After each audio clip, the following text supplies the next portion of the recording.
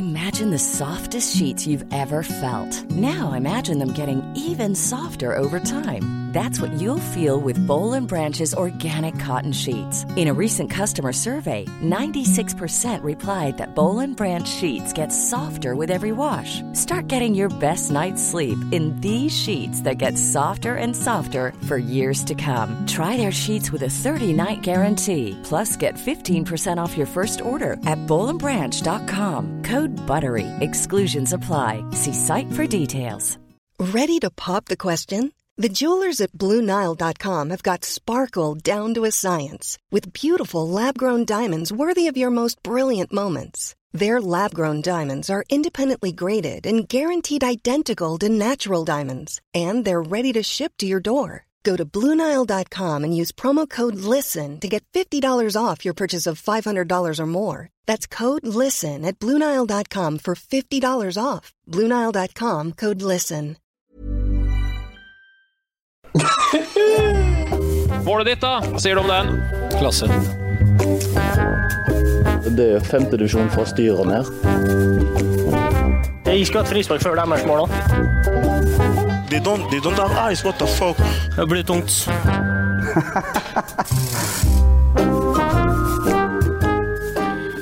Ja, med lyden av Erling Mo som ler til Kristoffer Løkberg sitt triste sorti i Ranheim, så ønsker vi velkommen til et nytt spilleråd.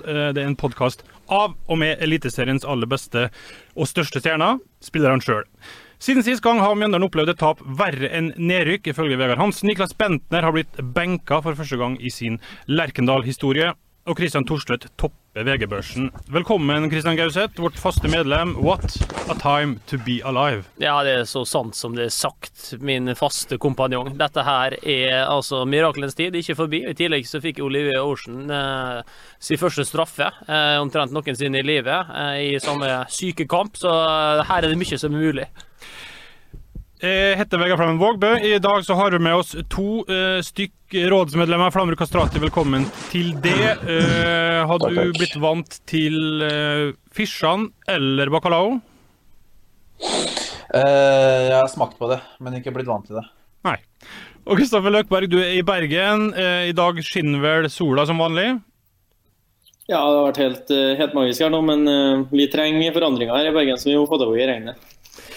Ok, men da er vel rådet mer eller mindre satt, så da hopper vi bare rett i det, gjør vi ikke det? Det gjør vi. Vi starter med tema nummer 1. Er det for lite hat i norsk fotball? For norsk fotball har ikke mange, men noen få intense lokaloppgjør.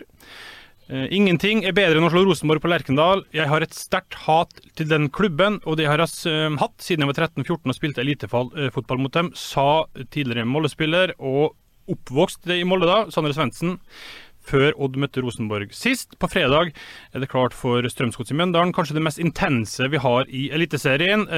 Vi skal høre på et klipp. Markus Pedersen som stuper inn 3-2. Det er Mjøndalen som pleier å gjøre det. Han gjør det rett foran godsefansen som stormer banen. Dette skal ikke være mulig.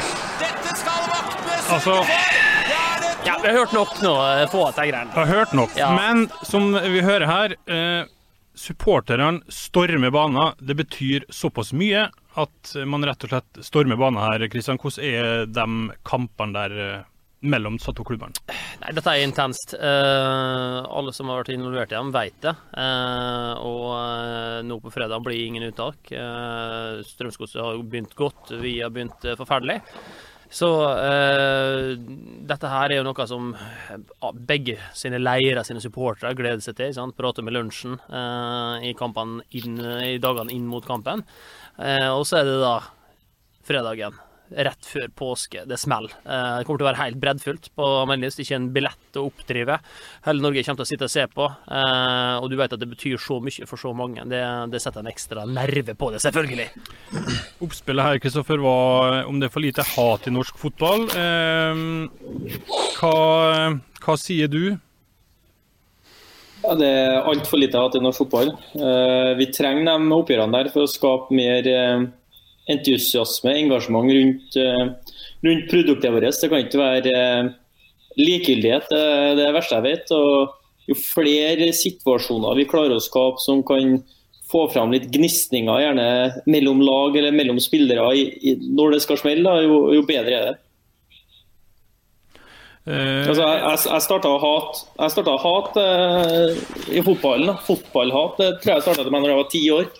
Begynte å kjenne allerede på dem du spilte mot på Løkka, og begynte å ulme litt når det var sånn verst. Så det må man bare bygge på. Ola Nordmann må begynne å skjønne at det er forskjell på hat og fotballhat, og at fotballhat er positivt. Men altså, ta det her med å bli så innmari sint, det er sånn trøndergreie. For ta det har han Stilsen også. Han blir sånn lemmen. Han blir så sint at han mister gangsynet. Så det er noen typisk trønderting, det sinnet der.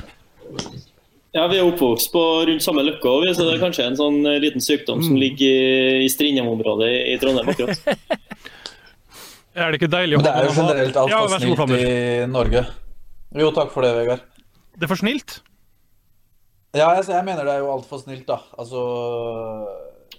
Det skal jo smelle mye mer i kampene, synes jeg, og publikum har jo startet. Det er ikke så veldig mye sånn her drittslenging fra publikum. Det er enkelte arenaer som har det, men litt mer sånn som skaper mer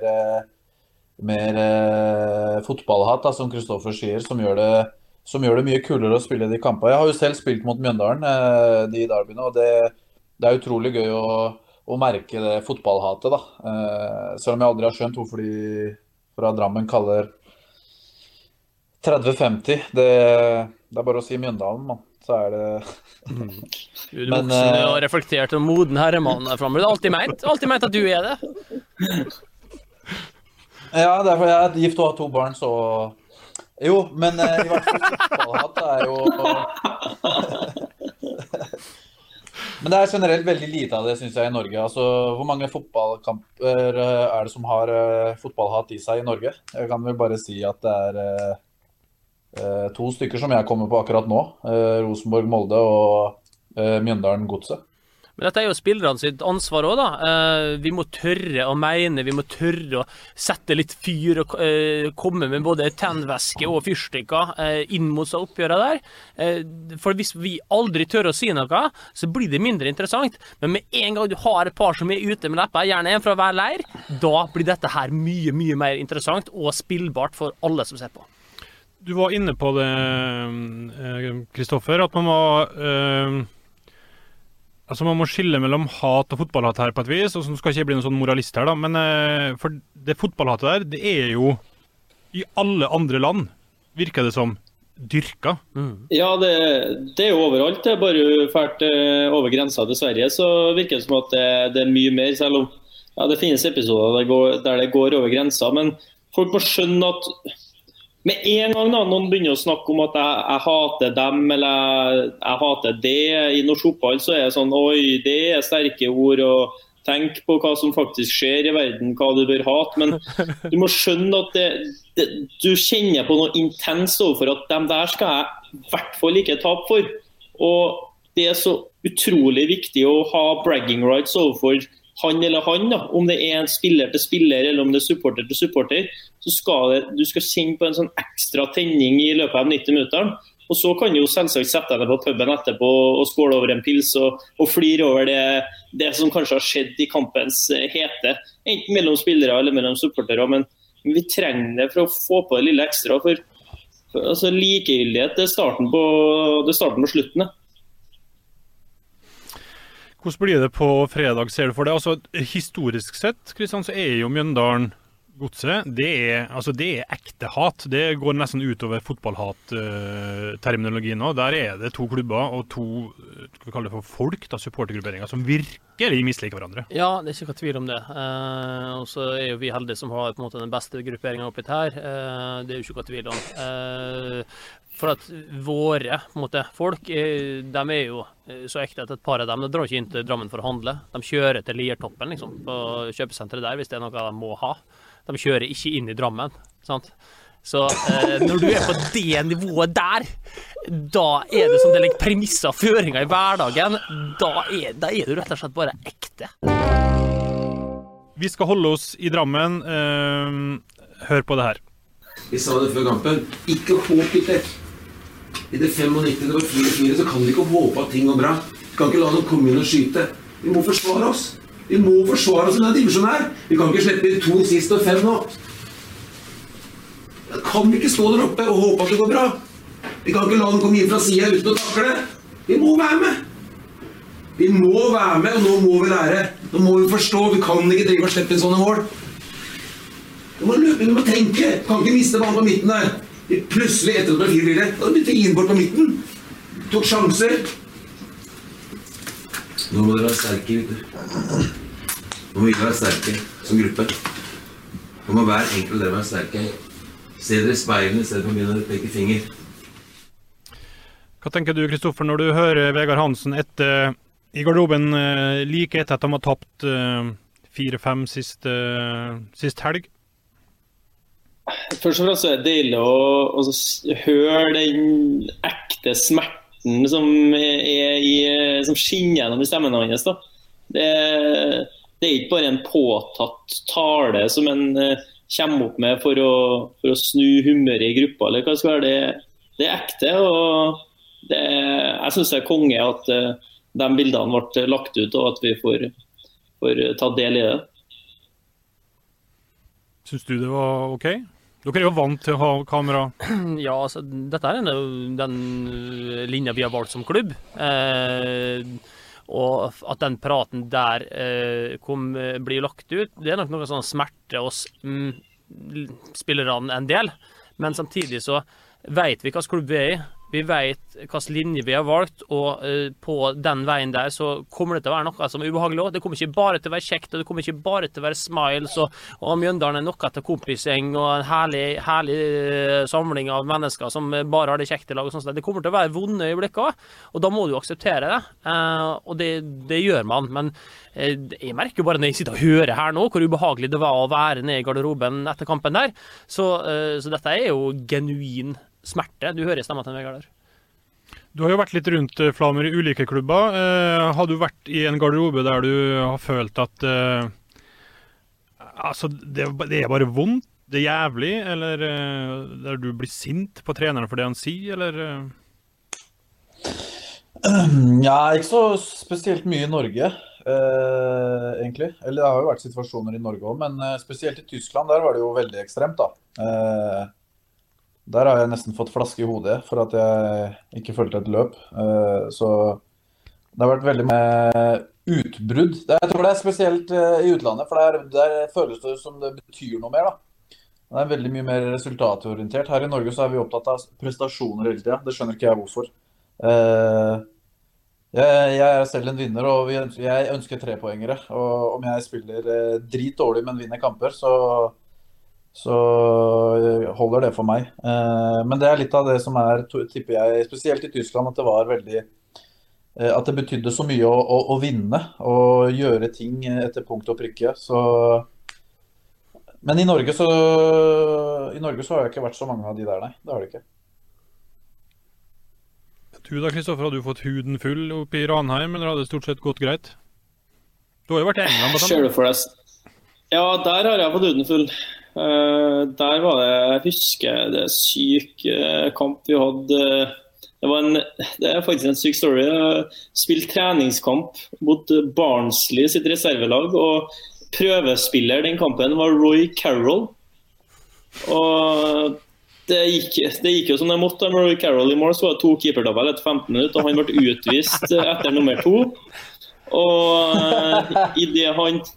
Og han mister ballen og feller spissen for rødt kort. De setter straffesparket. Jeg blir offret og tatt av etter et par og 20 minutter for å sette inn keeperen. Vi ender opp med å tape 7-0, og vi satt i garderoben etter kampen, og alle vi som var fra utlandet fikk beskjed om at vi egentlig bare kunne reise hjem i morgen tidlig.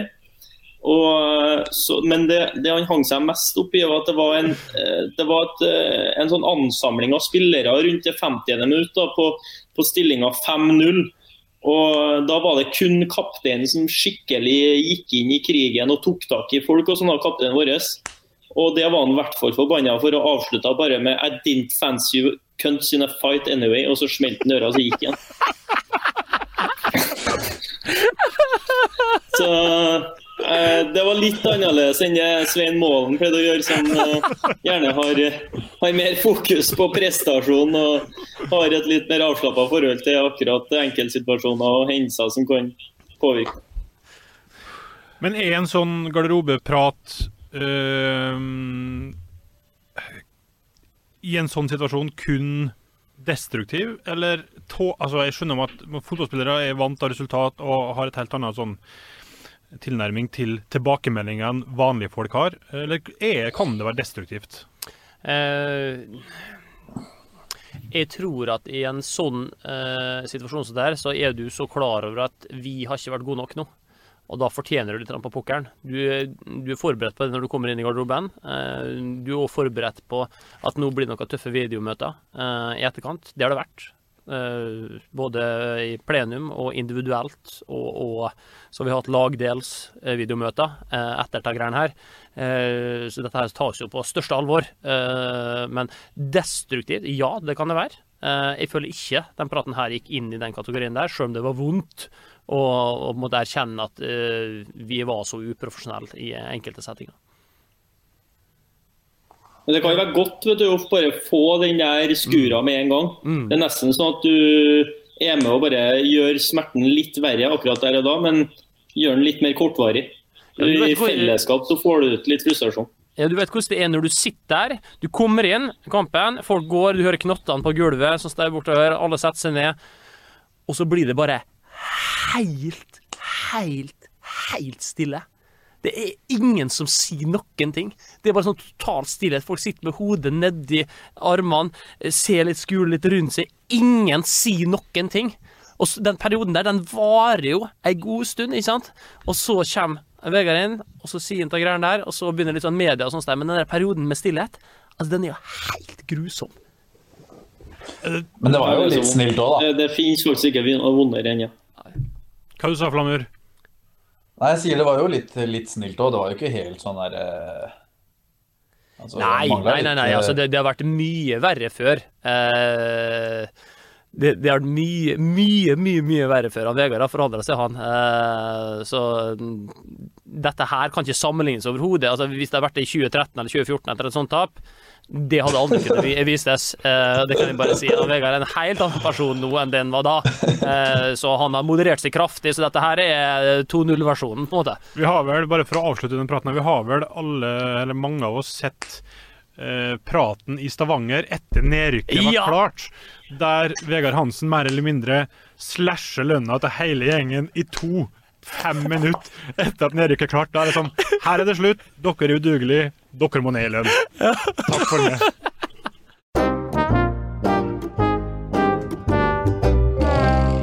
Vi går videre, vi. For Einar Håndlykken, som da, han vel direktør, skal vi kalle det, i Odd, skrev på Twitter, det liten tvil om at Olivier Ocean en ekte odder. Håper på en goal fra han mot Glimt i dag. Når det sagt, har jeg stor respekt for Glimt. Driver klubben basert på talentutvikling, slik vi gjør i Odd, og de flinke. Vi ikke drita lei gnålet om Telemarksmodellen nå? Jeg vet ikke hvor vi skal begynne der, men det var ja, det noen som... Jeg kan ta den, jeg. Ja, vær så god. Det der begynner bare å bli mer og mer piss i mine øyne. Altså, Odd fotball, det ikke det en av de eldste klubbene i Norge? I'm Sandra, and I'm just the professional your small business was looking for. But you didn't hire me, because you didn't use LinkedIn Jobs. LinkedIn has professionals you can't find anywhere else, including those who aren't actively looking for a new job, but might be open to the perfect role, like me. In a given month, over 70% of LinkedIn users don't visit other leading job sites. So if you're not looking on LinkedIn, you'll miss out on great candidates, like Sandra. Start hiring professionals like a professional. Post your free job on linkedin.com/people today. Som jeg sist sjekket. Odd fotball, det en så stor klubb. En stor klubb med tradisjoner.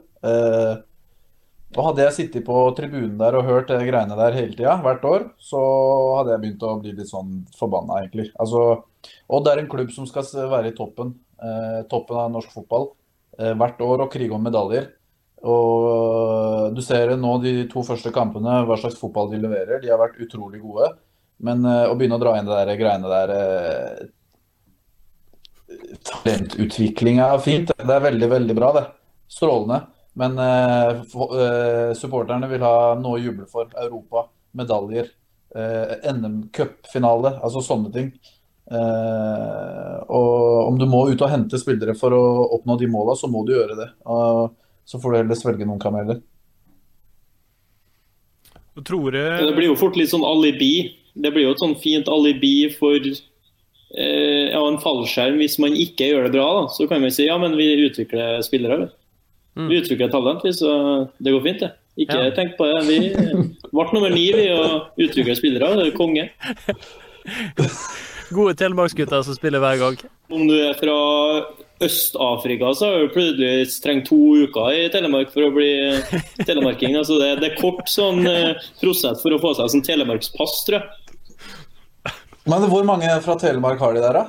Ja, nå var det, jeg sjekket bare sist, og hvis det telte rett, så var det fra starten mot Rosenborg, så tror jeg det var 6 stykker som ikke var fra Telemark som startet kampen. Og så tar jeg et lite forbehold der da. Men da trekker de inn sånn Steffen Hagen og sånt, som ikke er fra området, men han har jo blitt naturalisert og der. Jeg teller jo han som ikke blitt sørlending, noe som helst. Ok, han er ikke og der. Nei. Og så er det jo Sander Svendsen, og så er det jo Vebjørn Hoff, Torgeir Børven. Ja, de har vært lenge i klubben, men ja. Altså Sander, skal vi si noe om ta håret, eller? Ja, jeg så jo en lookalike med han og en lama. Ja, nei, altså, det er jo helt utrolig hva som kan skje med en gutt etter et lite opphold i Stockholm. Ja. Før, vet du, så jeg har jo laget 2 mot 1, men Sander, og da var det jo, kunne skrive en melding, fikk jo svar, sånn er det ikke nå lenger. Etter han dro til Stockholm, ikke fått svar en gang. Skrev jeg flere meldinger. Var senest over og besøkte byen. Tenkte jeg sånn, ja, kanskje hyggelig å liksom catche up og ta en kaffe. Ikke snakk om. Flere meldinger ringte, ikke noe respons tilbake. Hæ? Ja, han blitt for høy på seg selv. Han tar håret hans, og hele greien der, jeg kjenner ikke igjen gutten. Du, Kristian, har spilt inn 2 stikkord før i dag, som jeg er litt usikker på hva betyr, men der stod det proffgaver og fysiofantasy. Ja, jeg har et spørsmål til rådet. Kan du be han der slutte å hamre? Er det hos det, Kristoffer? Hvor kommer det fra? Ja, det er utenfor det. Er du som har noen arbeidere på jobb, Flammer? Jeg har min nærmeste nabo er Dauda Bamba, og han driver ikke med håndverk. Dette er Flammer, vet du. Dette er ungene som driver og leker og driver og slår nå. Nei. Hvis det her er Dao Bamba ved siden av deg, da vet du jo hvem det er, da. Ja, da er det ikke sånne håndverkslyder, så får. Ok, ja, nei, Kristian, vær så god. Jo, det er et spørsmål til rådet, for det er jo et spilleråd her, og jeg er i et dilemma. Jeg la jo merke til etter at vi spilte mot Vålerenga, på bussen hjem til Mjøndalen, så var det ganske sånn, litt sånn, det var ikke kjempestemning. Men det var en som var i så innmari godt humør. Det var vår fysioterapeut, Erik Pettersen, som var i kjempehumør. Spurte jo ikke noe om det da, men dagen etter så kom det frem at han hadde både han Ejuke og han Williamson på Fantasy. Er det illojalt av deltakere i støtteapparatet til klubbene å ha motstanderspillere som kapteiner på Fantasy? I så fall så må du være helt stille om det. Det er jo det er jo derfor dere forferdelige fysioene ofte må inn i botsystemet, for den der er jo klink, og den er jo kjempedyr. Ja, den må være det. Og ja, det er soleklar. Jeg vet ikke om hva dere har, om dere bare har et diverse punkt den kan gå inn i. Ja, vi har et krondeverdig kategori 1, 2 og 3 med stigende satser, som den kan passe veldig fint inn under, men vi kan sette den, altså. Hva du sa, Flammer? Men Nei, si bare hva er problemet med det. Det er jo sånn privat greie. Det jo ikke privat greie når du sitter og kjempehumør når en juke driver og herjer rundt med meg. Hæ? Jeg driver og blir skadet, jeg får strekk av å springe etter fyren, så sitter min egen fysioterapeut og driver han som kaptein på laget sitt. Han jogga utpå, han og ga deg behandling med et smil om munnen, for at nå var det bedre forutsetninger for en uke å skåre mål. Ja, bort der sånn, skal vi ha det til å drikke, Chidere? Litt å drikke, bare holde gående nå, kom an. Nei, jeg er enig ikke, Kristoffer, den klink. Hva var andre punktet jeg hadde? Nei, det var hva var det? Proffgaver, var det? Proffgaver, ja. Ja, jeg har en ikke navngitt medspiller som har en kompis som er fotballproff. Denne fotballproffen har gitt sine, når han da giftet seg, gitt sine, jeg tror det var 4 nærmeste venner, en Rolex-klokke. Han som gifter seg har også gitt Rolex-klokke til 4 av sine gode kompiser. Som er proffgave, da. Er dette her stuereint å gå rundt med, eller er det noe han må erklære at dette er en gave? Er det jeg spør om. Kan han bruke dette uret med... Sånn, eller? Nei, nei, ikke på skatt, nei. Jeg tenker med, skal han kunne ta æra for å gå rundt med en Rolex-klokke, eller bør han, når folk bemerker, dette var et veldig flott ur, si, ja, du, jeg har fått den av min venn som er proff. Ja. Er det sånn er du allierer deg når du er sånn 13-14 og sier, nå gutta, nå jobber vi steinhardt sammen, og hvis en av oss blir proff, så skylder han de andre en skikkelig proffgave. Er det liksom veien å gå for å få frem 1 av 5? Ja, det kan jo være det. Hvis du er en ekstremt materiell fyr, da, som du tydeligvis er, så er jo dette her tydeligvis resepten, ja. Og jeg vet ikke om... men altså, må han opplyse at dette her er ikke noe han har jobbet hardt for og oppnådd selv, men dette er en gave som andre har jobbet hardt for? Eller trenger ikke opplyse om det? Må ikke opplyse noe som helst, da. Altså, hadde det vært meg, så hadde jeg jo spurt om han hadde jobbet for politiet, eller hvem... Altså, hva har du med hvordan jeg har skaffet den klokka?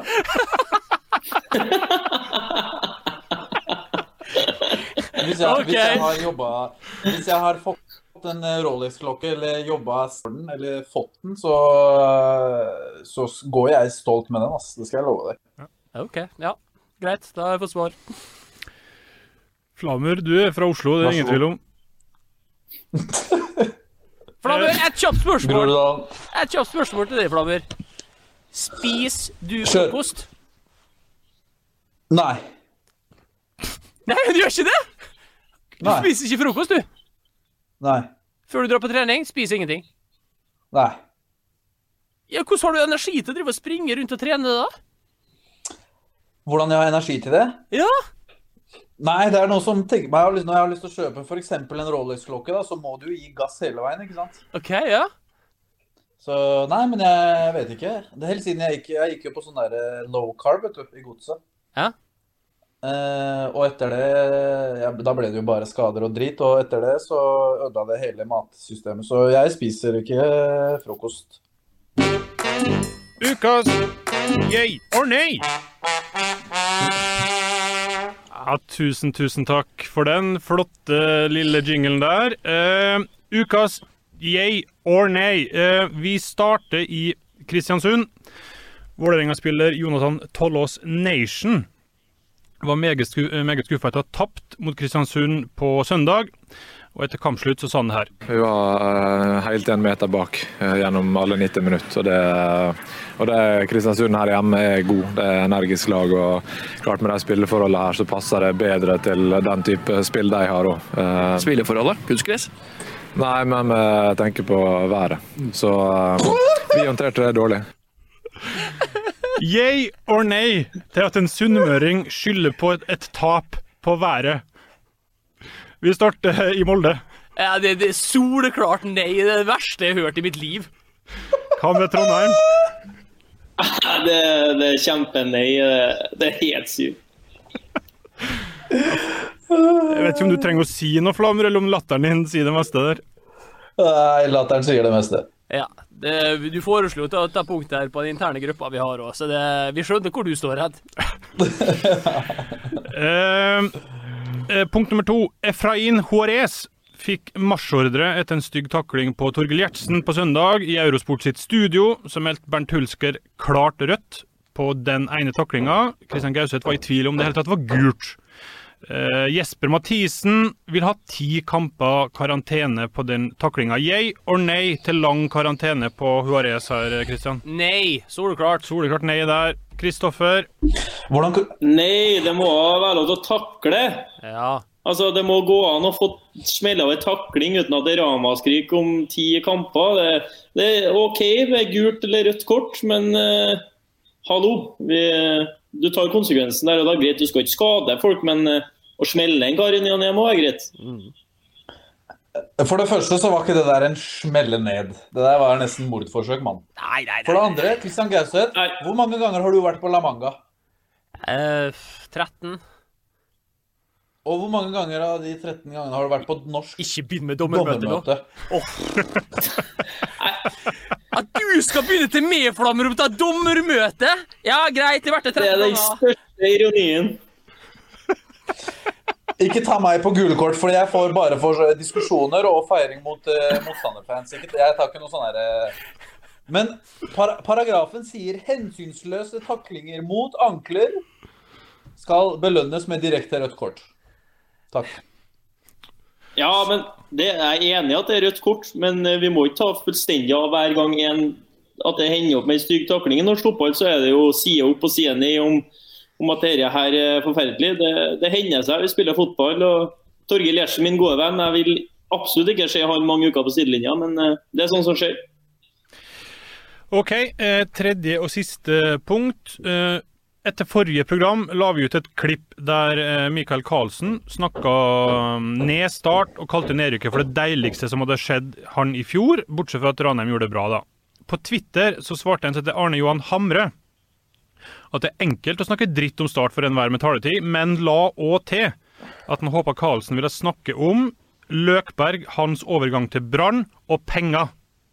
Kristian, yay or nei til at Løkberg snakker om overgangen til Brann og penger? Yay! Flamur, yay or nei? 100% yay. Vær så god, Kristoffer. Altså, jeg fatter ikke hva overgangen min til Brann har med penger å gjøre. Det er så lite penger involvert i den dealen at det nesten skrekkelig. Spør Rune Soltvedt, han sitter jo fortsatt og gnir seg i hendene over at han fikk en så billig avtale. Jeg er over eller under en mil da? Godt under. Godt under? Ja, godt under.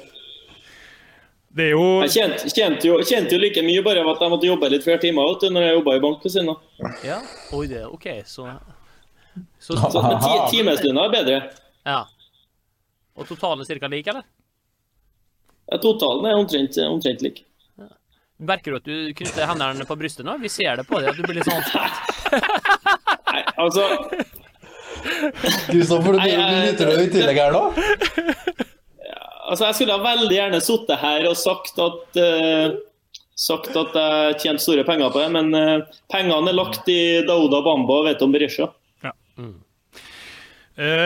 Beklager bakholdsangrep, Kristoffer, men det var vanskelig. Det er fint det, vi tar imot, men jeg teller opp og gir noen tilbake etter hvert. Det er fint. Vi må videre. Gauseths lifehack. Du er student, du har lite penger.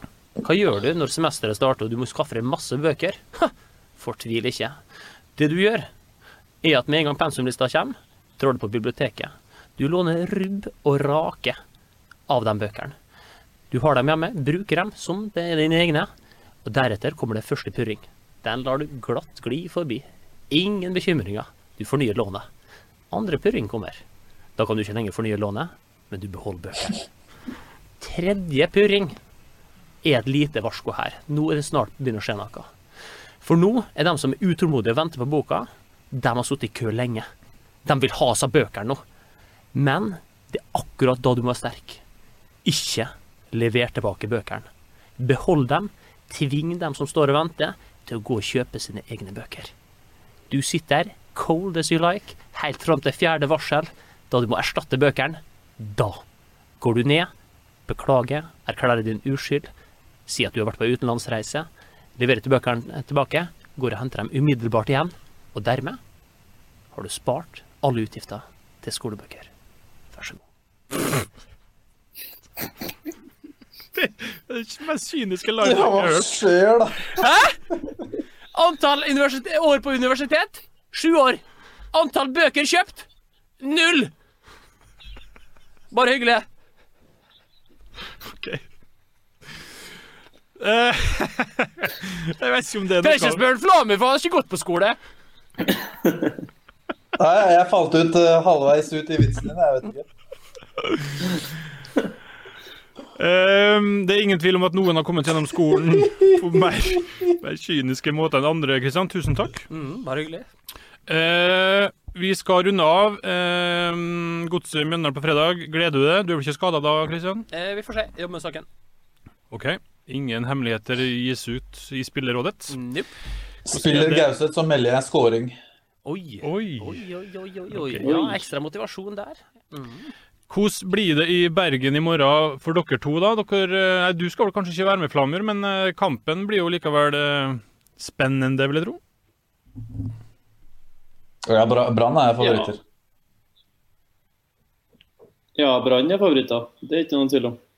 Hvis vi hadde sagt noe annet hjemme mot Kristiansund, så da hadde det vært feil. Men Kristiansund har en egen evne til å være best mot Brann og Rosenborg og Vålerenga og de største kampene. Vet du. Så det er en lur gjeng som blir tøff å ta, men vi skal ha oss årets første 3 poeng. Det er vel sånn, Flammer, at når Kristian Mikkelsen sier at vi bare skal ut og kose oss og nyte eliteserien, og at vi er underdogs, så er det sånn, da er det god stemning, for det er jo i 30 kamper for dere. Ja, men det er veldig bra stemning da. Da er det kaffe og kakao.